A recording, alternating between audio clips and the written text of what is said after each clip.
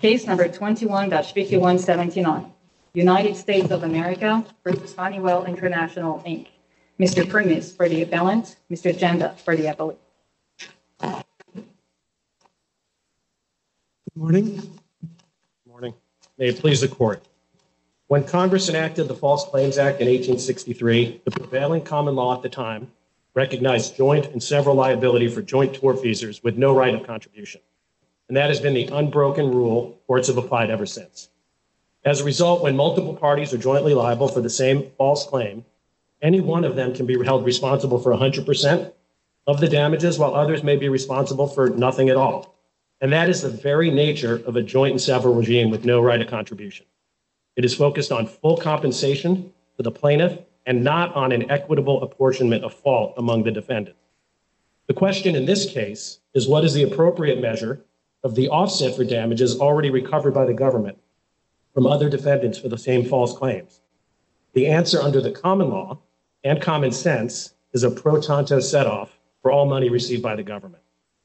In response, you keep talking about the common law and the background rule when the act was passed, but what about the statute itself? It says that any person who defrauds the government is liable for 3 times the amount the government sustains because of the act of that person.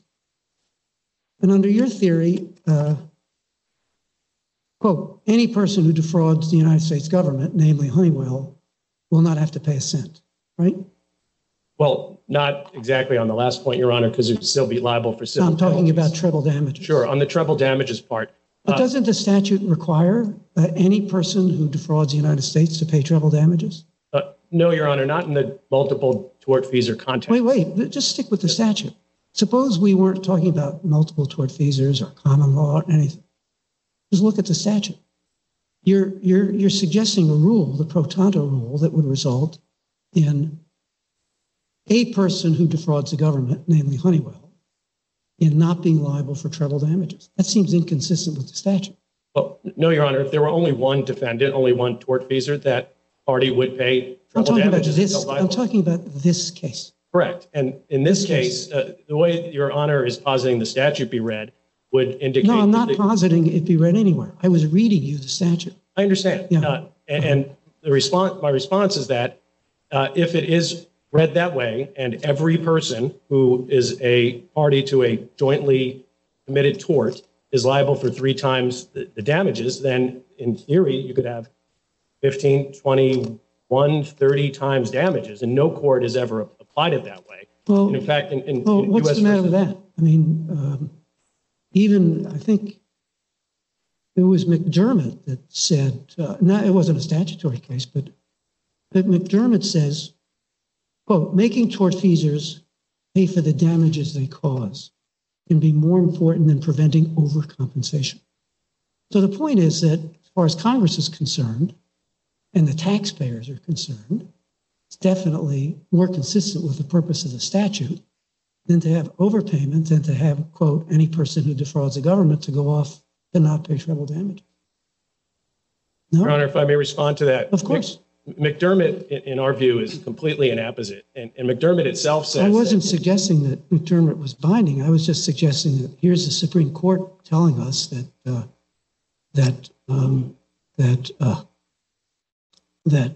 overpayment is less important than requiring that tortfeasors pay. Well, in fact, we've said that too. We've said, Judge Leventhal said the same thing years ago in that, what is it, Rose? He said exactly the same thing. It wasn't a False Claims Act case. But...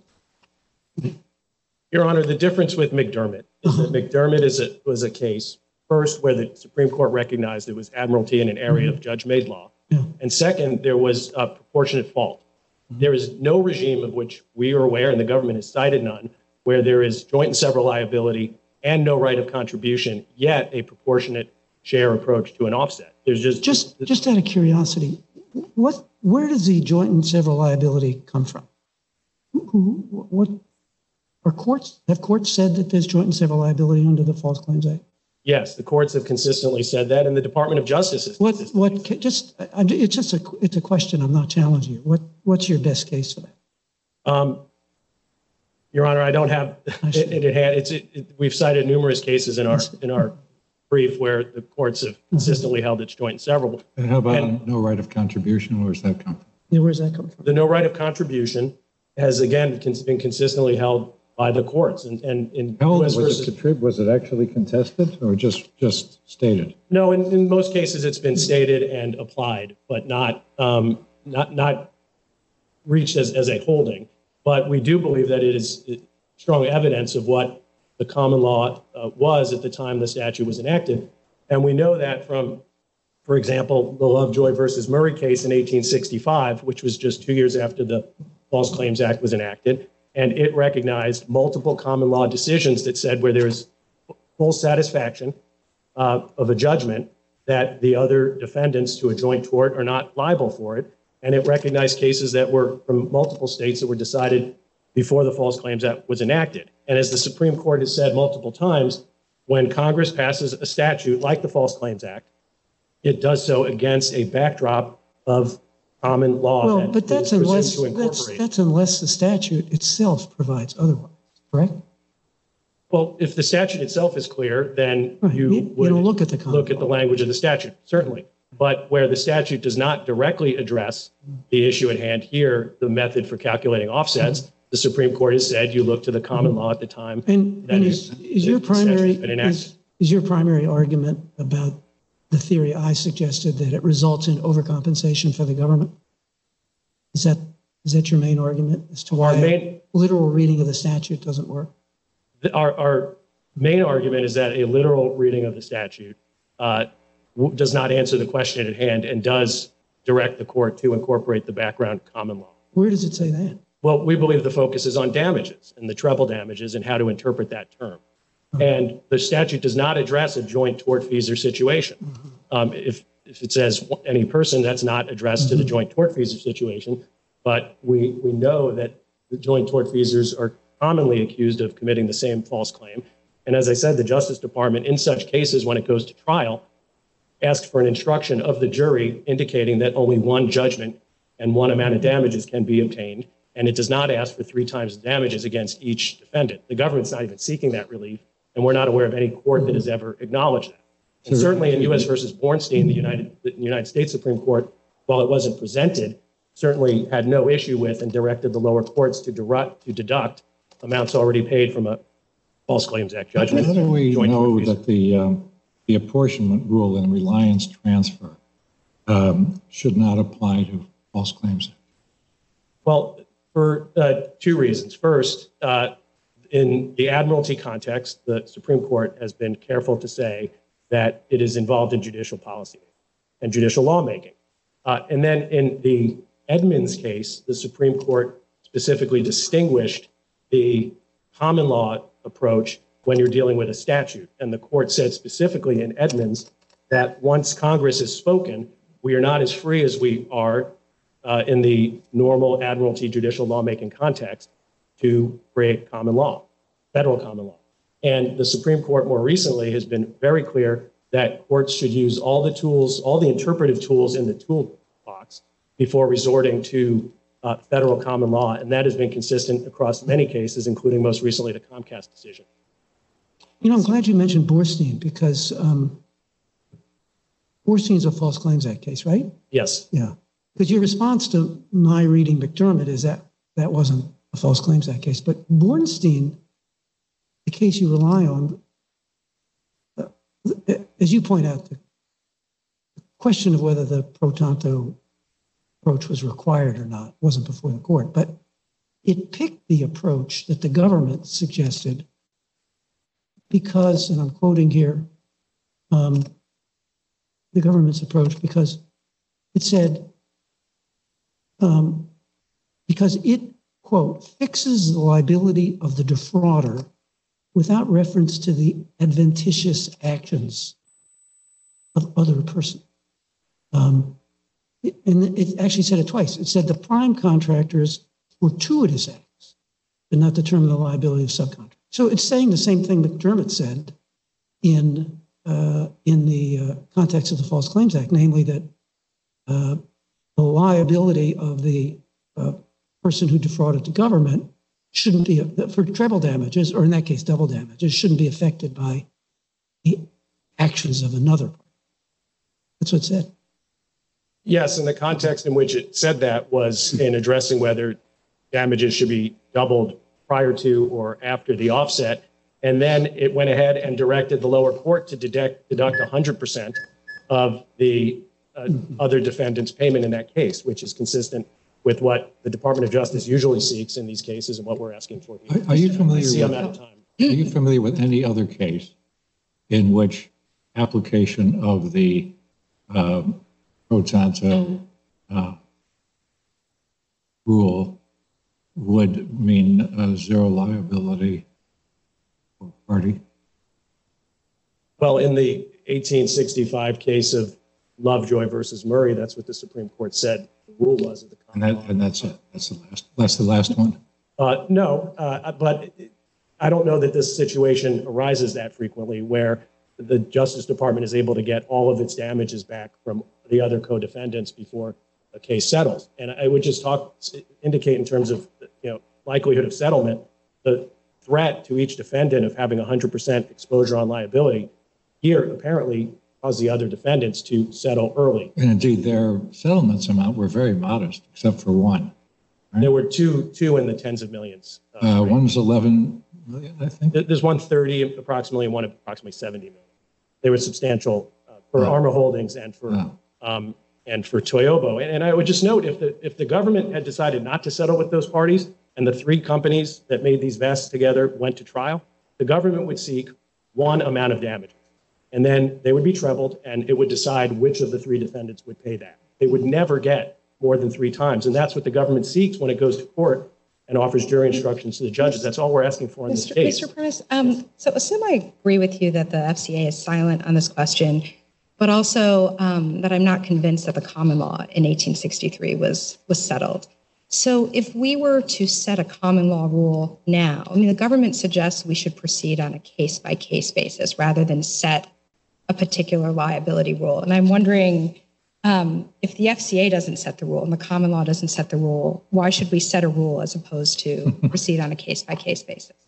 Well, Judge Rao, I would say that first, with regard to the rule where there's full satisfaction, that was settled. There was no debate in 1865 in the Supreme Court, and that's the exact situation we have here. So I don't think there's a reason to have to create a new common law rule. And regardless, the proportionate share rule wasn't even a known thing until the 1960s. And so that can't possibly be.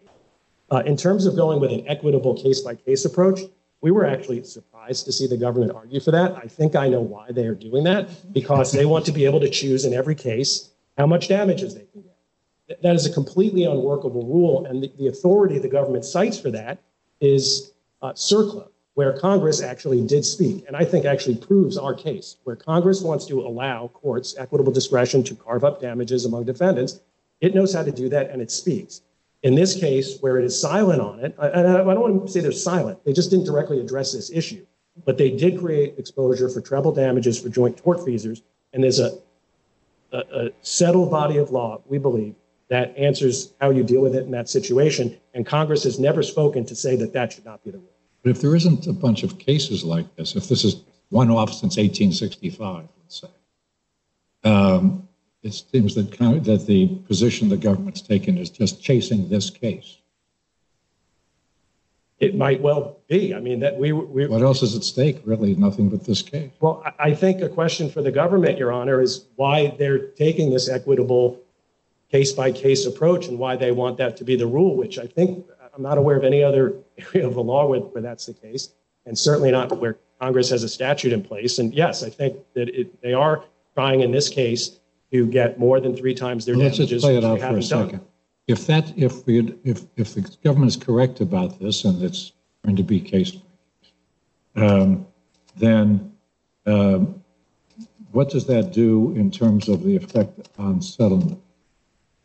If the government is correct? Yeah. I think it will make for a very chaotic False Claims Act situation because, for instance, if everyone knew that the government's new proposed rule was the rule 13 years ago when this case was brought, I suspect we would have had a lot different litigation the parties probably would have sought to have their cases consolidated so that proportionate and comparative fault could have been determined in one case. But that's not what happened. And so these cases proceeded on separate tracks. There was no cross-discovery between the Toyobo case and the Honeywell case. Right, but looking to the future, when new cases come along, and that's the government's going to, the court's going to decide which rule is to be applied, how does that affect stuff? If the court adopts Honeywell's proposed rule, I don't think it will change things at all because parties, if it adopts the government's. If we adopt the government's rule, there will be intense cross-litigation among co-defendants trying to blame one another for the same fault, and it will create many trials within trials, and we will have the situation that we would have in this case on remand, where the whole trial will now become Honeywell versus Toyobo versus Armor Holdings, rather than the question presented, which is whether Honeywell submitted a false claim, which incidentally, I'll just say Honeywell did not, but that I understand that's not at issue here. But that is exactly what will happen, and this case would have been discovered and litigated very differently if we had known this was going to be done.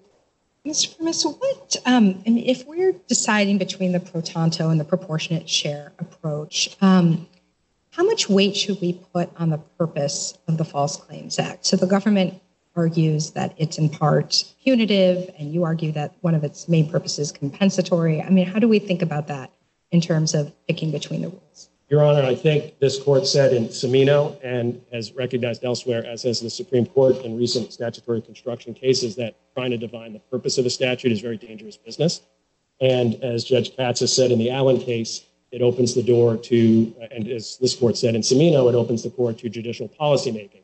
And so we don't resort to the common law at the time the statute was passed just because the Supreme Court said to do that. There's a serious separation of powers reason for that, which is to guide judicial decision-making and interpretation of statutes. And so we would submit that the purpose case law on the False Claims Act is less than clear. The Supreme Court has said both that it is punitive and that's compensatory. In the antitrust cases, which also have treble damages, the same thing occurs. And there's no judicial line between where it becomes compensatory and punitive in any given case. So we think it's very dangerous, and we think the common law answers this question. So I have just a question about the record. Do I understand the government, I think I saw this in a district court decision, the government is seeking, $17 million from Honeywell? The government is seeking $11.5 million on the False Claims Act count, and then it's trebled to about $34.5 million. Well, what about from Honeywell specifically? That is the amount. Oh, just to be clear, the government is seeking 100% of the liability from Honeywell, which means if they prevail. No, I'm talking about in the district court. Yes, that's what. Where did I get the 17 million figure? Isn't that, what did the district court mean by that? I don't know. Oh. There are other counts that might be what you're talking about. But on the False Claims Act, it's $34.5 million plus penalties. Okay. Thank you, Your Honor. Any other questions? No. Okay, thank you. We'll hear from did you have a question? No, I didn't. Thank you. We'll hear from the government.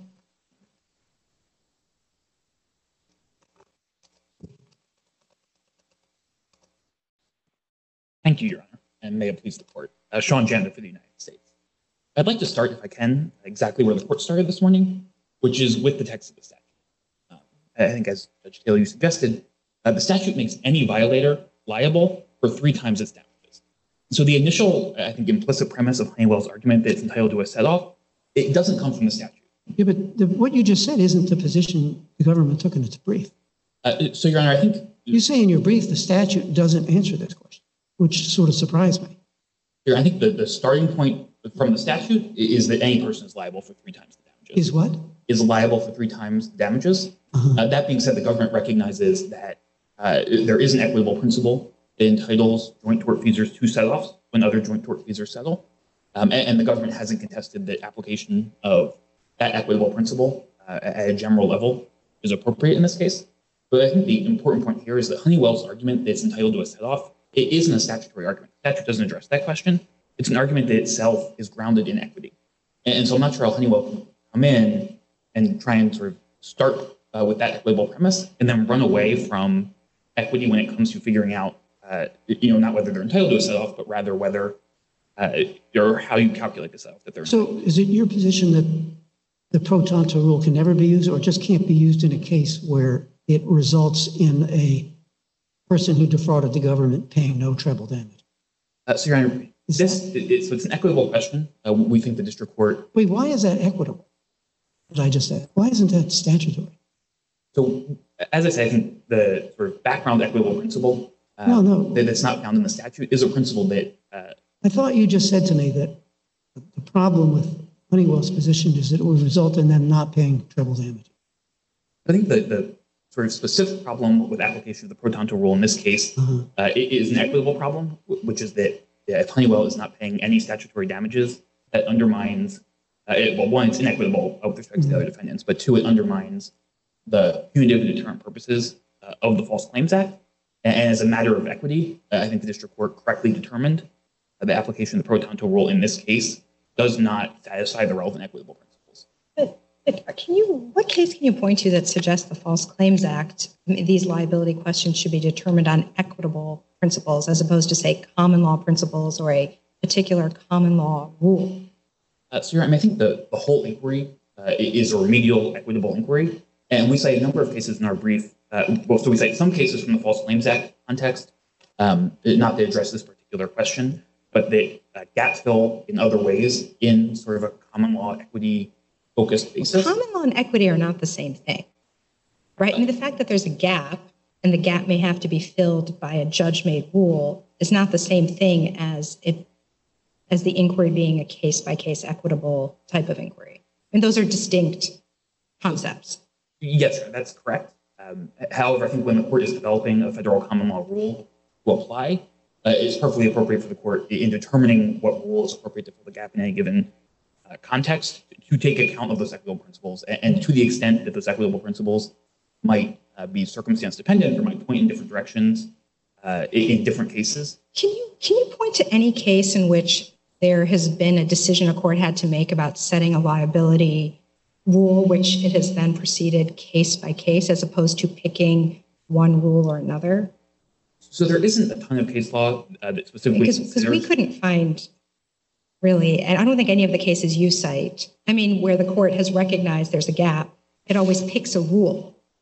So historically, that has been correct, Your Honor. I mean, I think the one difference is in the CERCLA context where Congress. And the statute there is distinct. Right. And most of these cases, right, the statute doesn't address it. Courts have historically picked one rule or the other, but the courts haven't really looked at the question whether they should pick one rule to apply in all cases or whether it would be better to proceed on a case-by-case But they do basis. pick a rule, though. That's sort of our practice, is to pick a rule. That is reflected in the bulk of the case law. That's correct. And I think, as I said, CERCLA is sort of the one place that I know of where Congress has addressed the question. And there, Congress said, at least in certain circumstances, courts should proceed according to the principles of equity. So I guess I have a question for the government, which is, if we were to pick a rule, which rule should we pick?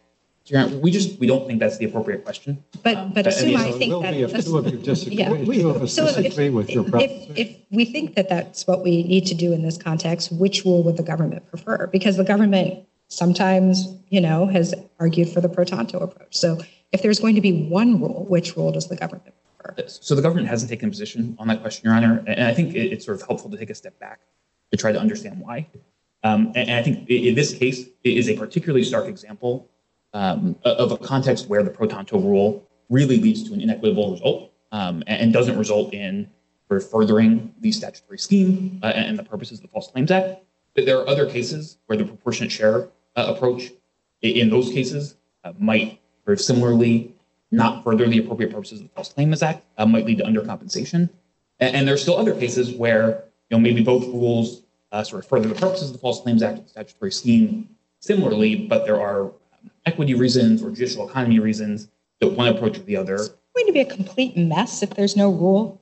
I mean, how will settling parties have any idea how to proceed in terms of working with the government to settle if they don't know when they settle whether they'll have to pay a proportionate share or whether their settlement will be final? I mean, how is it going to work when you have so many of these cases where there are many different tortfeasors? Well, I think as a general rule, settlement is always proceeding in the face of uncertainty, legal uncertainty about what might happen at trial, uncertainty about what a jury might end up doing if the case gets to trial. And I can see that there might be a little bit more uncertainty if the court adopts the government's approach than if the court adopts Anglo's approach. A little more uncertainty? You think it'll just be a little bit?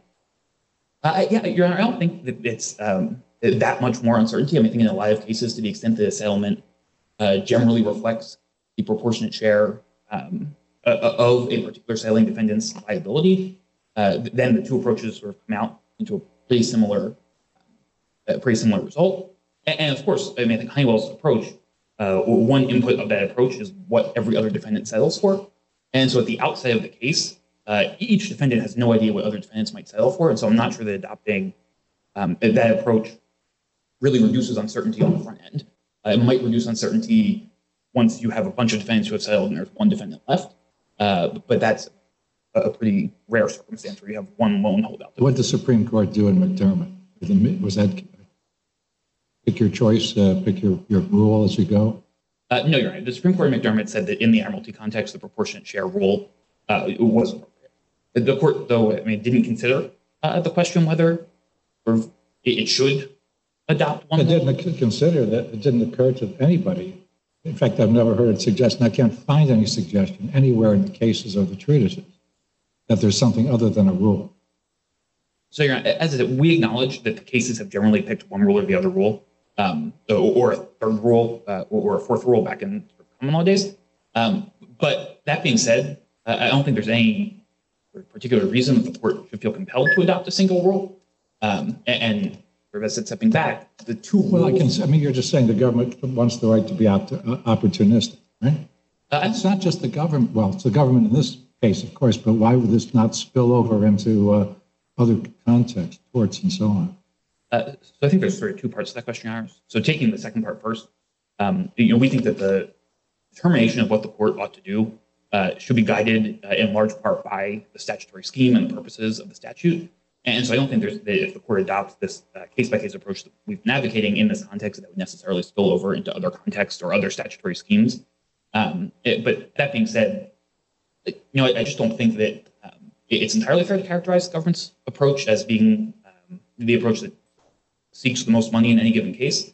And I think, as we said in our briefs, there are also concerns of equity among defendants. There are concerns of judicial economy. Those concerns might be. How do they? It seems to me they're, even from your account, they are at war here, right? In other words, judicial economy would be set back with the uncertainty, et cetera, and having many trials about proportionality, and whereas on your account, fairness would be advanced. So I think it very much depends on the particular circumstances of any given case. And so, well, this case I'm talking about, that's what you're talking. So in this particular case, I mean, the district court, I think, considered the judicial economy question and found that in its experience, juries are perfectly capable of making these sorts of determinations. And I think a lot of the evidence that Honeywell points to about what other joint tortfeasors did in this case would likely be admitted anyway to provide context for the dispute, sort of inform the jury about what happened. How many defendants in this matter? So in this case, I believe Honeywell is the only defendant. No, I'm sorry. How many parties against which claims were made? I'm not sure the exact number, Your Honor. More than three? More than three, I would say. More than five? Perhaps more than five. Although not all of the defendants are sort of directly linked to Honeywell. This is not your typical Med-Mal case, right? Two parties, maybe three at the most. So there are a relatively large number of potentially liable parties in this case, Your Honor, or this sort of general fraud investigation. That being said, I mean, the district court, I think, looked at this particular question and just determined that given its experience litigating complex trials, this wasn't a particularly difficult problem to solve, and it didn't consider that to be a particularly strong reason to adopt the pro tanto approach in this case. And I think conversely. Does the government agree that the FCA is a joint and several liability statute? We have not contested that in this case, Your Honor. My sense of the case law is the same as my friends on the other sides, which is that courts have applied joint and several liability. I'll be honest, I'm not sure if the government has taken an official position on that question. I wouldn't want to take one without being authorized to do so, but that has been the rule that courts have applied. The FCA nowhere requires the determination of proportionate fault, does it? Not as part of the statutory scheme, or sort of in general. No. Right. So if we were to choose a rule, I mean, doesn't the pro tanto approach seem more consistent with the FCA than the proportionate share? I don't think so, Your Honor. I mean, or do you think one of these approaches is more consistent with the statute? When you started, you said we should be focused on the statute. So does the statute suggest one approach is preferable or more consistent with one approach or another? But either approach may be more consistent with the statute in a particular case. And I think that just underscores why picking one approach to apply in all cases, it isn't the appropriate way to go about it. And in this case, the proportionate share approach is more consistent with the statute. It furthers the statutory goals of deterrence and punishing. So is that just the purpose of the statute that you're referring to, or is it some particular provision of the statute? I think it's the statutory scheme, and in particular, the damages provision, which, of course, aware as a treble damages provision, the Supreme Court has characterized that as reflecting Congress's understanding that part of the statute's purpose is to deter fraud against the government, to punish past fraud against the government. And those just are goals of the statute that would not be advanced. I think it would be utterly undermined in a world where Honeywell is allowed to escape with no statutory damages whatsoever, simply because. Under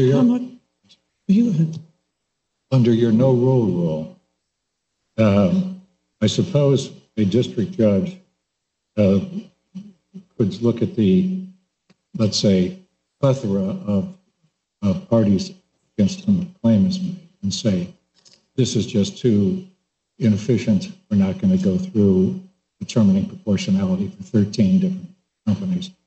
So we're going to use the pro tanto.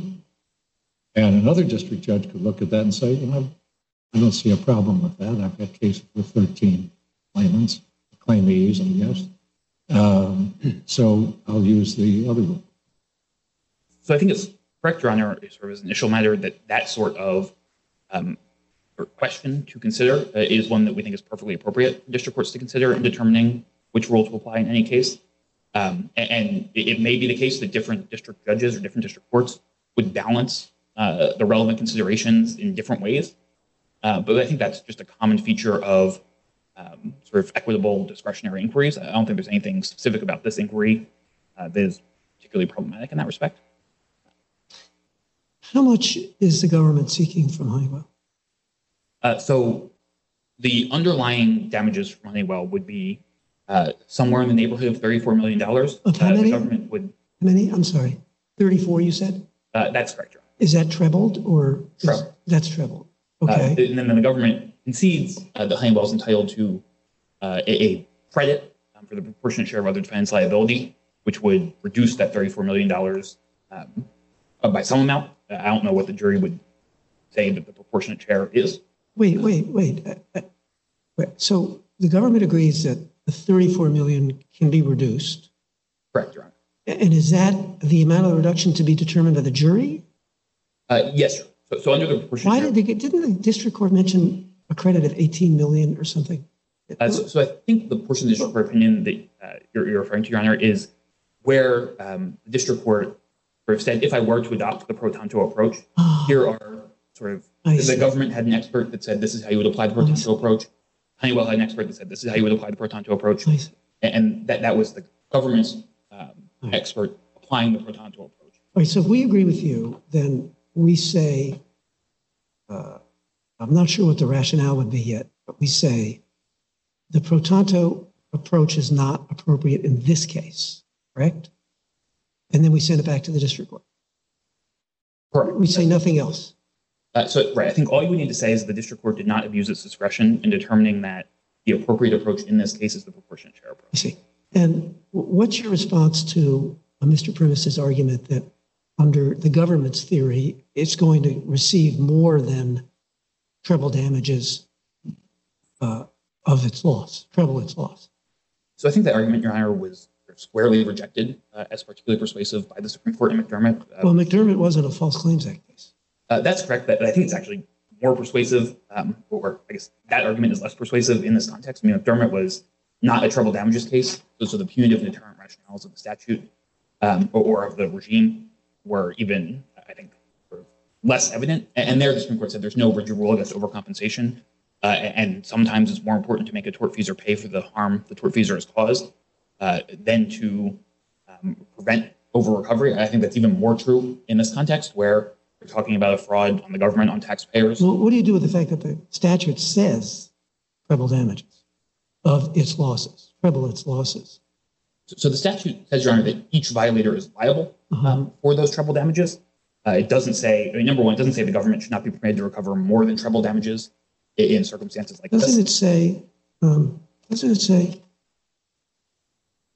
it says any person who defrauds the government is liable to 3 times the damages caused by the, quote, act of that person. Act of that person, not all the government's losses, just that person's loss. Correct, Your Honor. So the 34 million, the treble 34 million, which is kind of the bottom line or top line number, it is only connected to the false claims that relate to Honeywell's alleged misrepresentations. So that's how we sort of focus in on Honeywell's misconduct in this case, and that sort of provides a starting point for any application of either. Anything else? Okay, thank you. Thank you. Mr. Primus, you are out of time, excuse me, but you can take 2 minutes. Yeah.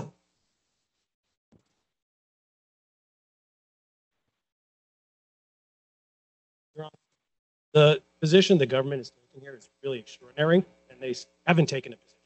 Quote, I haven't taken a position on which rules should apply. The government concedes pro tanto does apply, and I suspect in most cases that's the rule they would want to apply.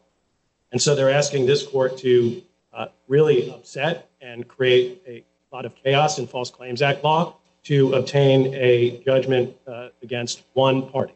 And it will cause, it is not consistent with the statute and will cause great havoc.